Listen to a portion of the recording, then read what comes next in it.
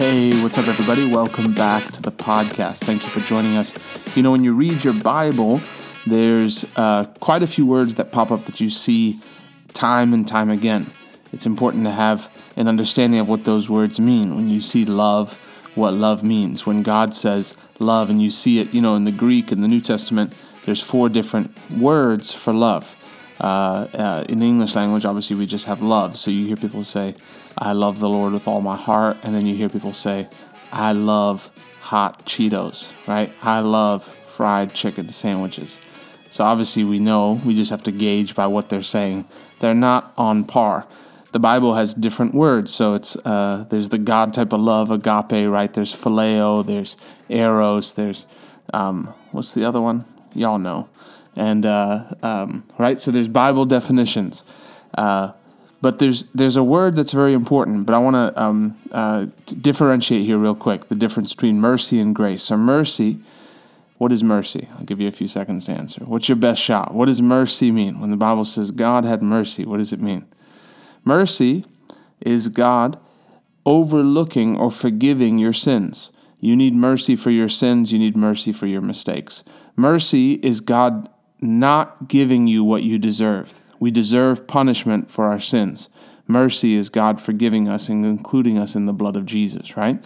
Mercy is the man goes to court and there's a video of him running a red light, and the judge says, "Hey, I see you here. The video's clear. The evidence is against you. You've run the red lights, but I'm going to have mercy on you. I'm not going to give you the fine you deserve." That's mercy. What's grace? Grace is different. Grace is I find the best way to define it is God's equipping in us. It's God's ability to do what he wants us to do. So Paul said, I work harder than everybody else, but not me. It's the grace of God within me. I labored more abundantly. Basically said, everyone else didn't work as hard as I did, but it wasn't me. It was God's grace on the inside of me. He enabled me to do it. God graces us. Grace is what helps you to overcome sin. In your natural self, you don't have the ability to overcome sin, but God gives you the ability. So that's grace. Grace isn't God just overlooking. The Bible says we're saved by grace through faith, not of works, lest any man should boast. It's God's grace. It's God's ability. God sent his own son. It was his ability in us that washes us clean. It's God's ability, right? So when you see someone operating and walking in the Spirit, the fact that you can receive from the Word, it's actually the Holy Ghost who's illuminating these things in your heart. That's grace. Grace is an important one to understand. But I want to talk to you today about the grace of giving. That was my little preface there. But the grace of giving. What you think about a subject matters a lot. I heard a man of God say, what you think about God is the most important thing on planet Earth. But giving is oftentimes looked at as like a necessary evil. You hear, a lot of times it's just mistaught. People don't teach it from the Bible. All right, guys, well, the bills need paid, so we need to take up an offering. I don't like to get up here and talk about money. Well, you should. Jesus talked about money a lot. It came up a lot. Why? Because money's actually important. Money is a thing that everyone deals with. You have to deal with it. That's why you get this generation that's like, man, I just wish we didn't have to deal with money. It's a pressure for people. Young people coming out of high school, coming out of college, coming into the workforce. Money is a pressure. God gives us a grace. In the same way, God wants us to be able to please him in every other area, right? In our purity, in our prayer life, in our ministry, in our marriage, right? God gives us a ability to please him. But grace is giving is a grace. So I want you to see the 2 Corinthians 8, verse 1. Moreover, brethren, we do you to wit of the grace of God bestowed on the churches of Macedonia. How then in a great trial of affliction, the abundance of their joy and their deep poverty abounded unto the riches of their liberality. For to their record to their power I bear record, yes, and beyond their power they were willing of themselves, praying us with much entreaty that we would receive the gift and take upon us the fellowship of the ministering of the saints. And this they did, not as we hoped, but first gave their own selves to the Lord and unto us by the will of God. And then it goes down and says, insomuch that we desired Titus, that as he had begun, so he would also finish in you the same grace also. Giving is God's way of equipping us for our financial future. Here it says the grace of giving bestowed upon this church. Giving and receiving is actually God's provision for us to walk in victory in our finances. When you understand that giving, God doesn't use giving to extract something from you, to diminish you. God uses giving, obviously, to prove the sincerity of your love. The Bible talks about that giving proves the sincerity of your love. For God so loved the world that he gave his only begotten Son. If you say you love and you don't give, you're lying. If you can't give a tithe or an offering to God, if you can't put we're going to win souls, we're reaching people, and you can't put an offering towards the gospel. Your biggest offering was towards a flat screen TV, you hear people say. That's a shame. I want my biggest offering to be beyond myself. I want my biggest thing I've bought to be beyond myself. But giving, among being a thing of giving, as besides being a way to prove the sincerity of your love, is a grace that God gives us to walk in abundance.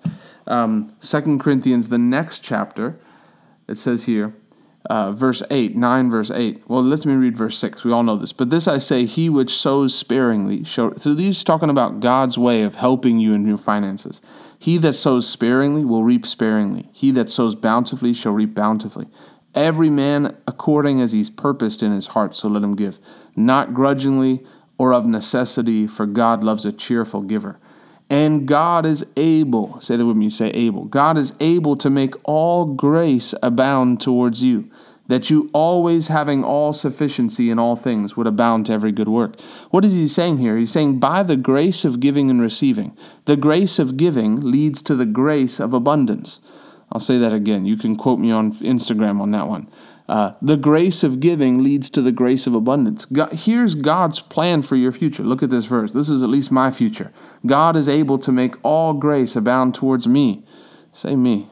God's able to make all grace to abound towards me, that I will always have all sufficiency in all things, may be able to abound to every good work. What does that mean?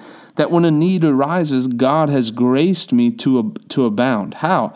Through giving and receiving. Many people, though, struggle to get their heart in the right place. They feel giving is all sacrifice. Giving is not a sacrifice. That'd be like a farmer saying, man, I'm really struggling to put this seed in the ground because, I don't know, I just don't want to lose the seed. Yes, the seed can be precious. Yes, you can compare yourself and say, man, other people out there are working and I'm commanded to give 10%. Tithe and offerings over and above, man, that's a lot, especially if you grew up not tithing and all of a sudden you're in the workplace, man, and you're making $100,000 a year and you're supposed to give minimum of $10,000. Like you're like, man, that's so crazy.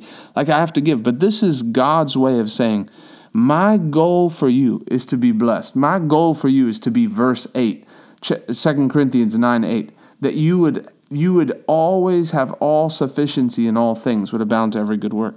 Well, if God bless me, then I'll give. That's not how this works. It works through a decision that where you're at, you will give.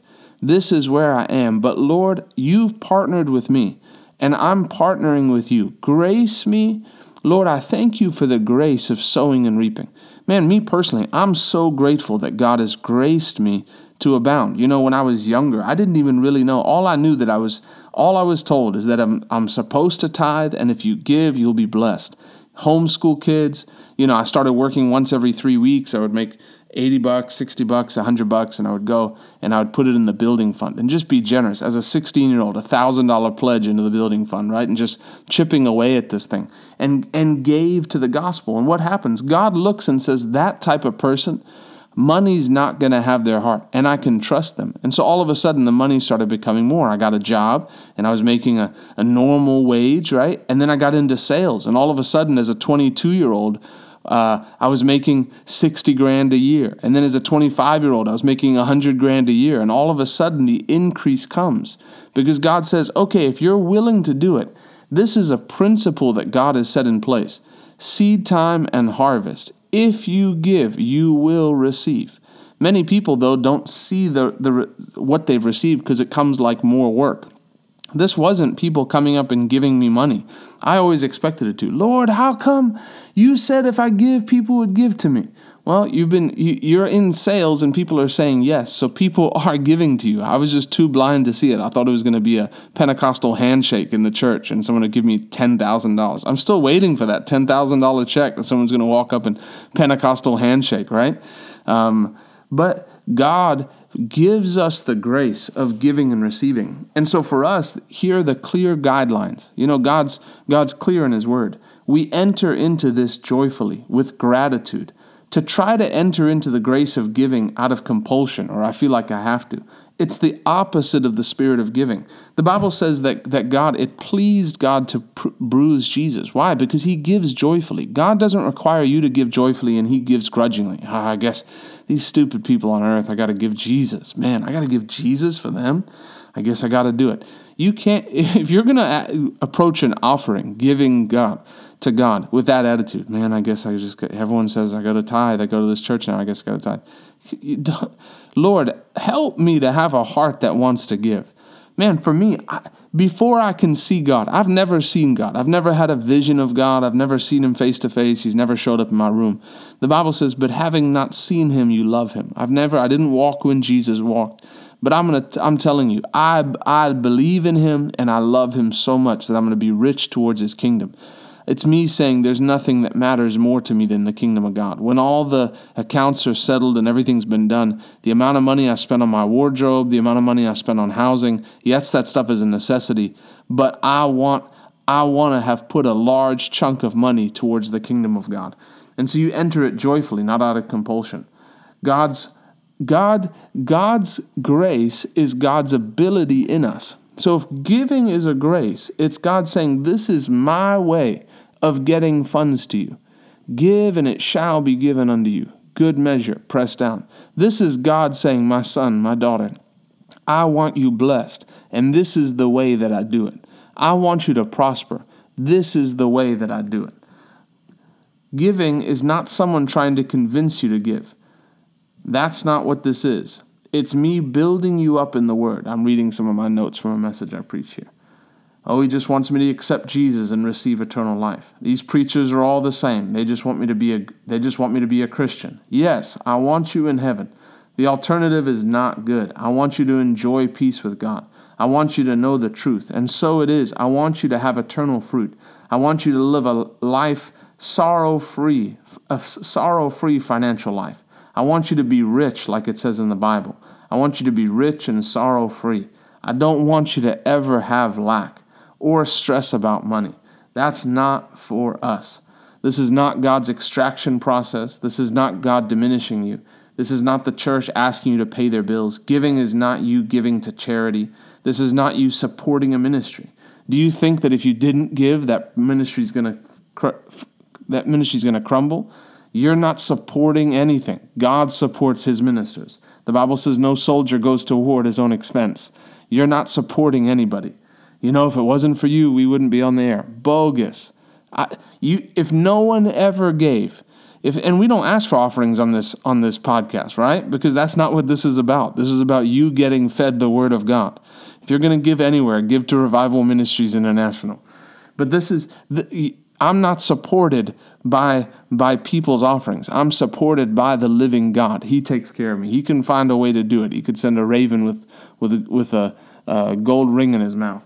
He could send a raven with some of the queen's jewels in his mouth, and I'll be a millionaire. Your giving doesn't support anybody.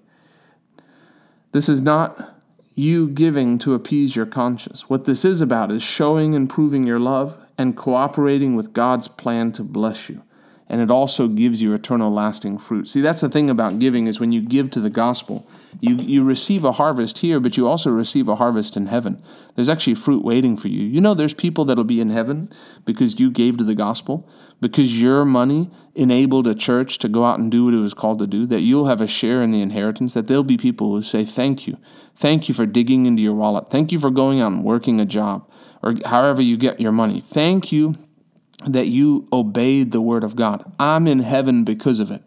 There are people, there's a group called Feed the Hungry, and they feed the hungry, and they're a Christian organization, and they preach the gospel.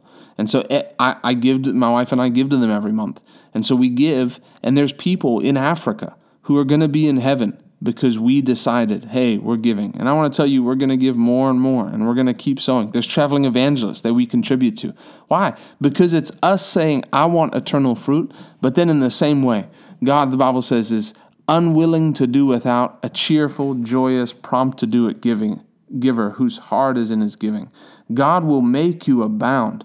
But giving is the test. If you're unwilling to give and unwilling to give cheerfully, you don't enter into the grace God has for you. God has a grace for you to be a good husband, a good wife. God has a grace for you to be a good steward of your money. God has a grace for you to be a good minister. You choose what grace you enter into. But I want to tell you, giving isn't God's extraction process. It's God gracing you for abundance. Father, we thank you that you're on our side, that you made provision even for our finances, that we don't have to live in poverty on this earth, that you said in Deuteronomy 28 that as we obey you, Lord, that we'll be blessed in the city, blessed in the field. Lord, you said we'd be the head and not the tail. Father, so we look at the grace of giving and we choose joyfully to enter in. Thank you for the joy. Lord, even if it was just for the harvest of souls and for eternal fruit, it would be worth it.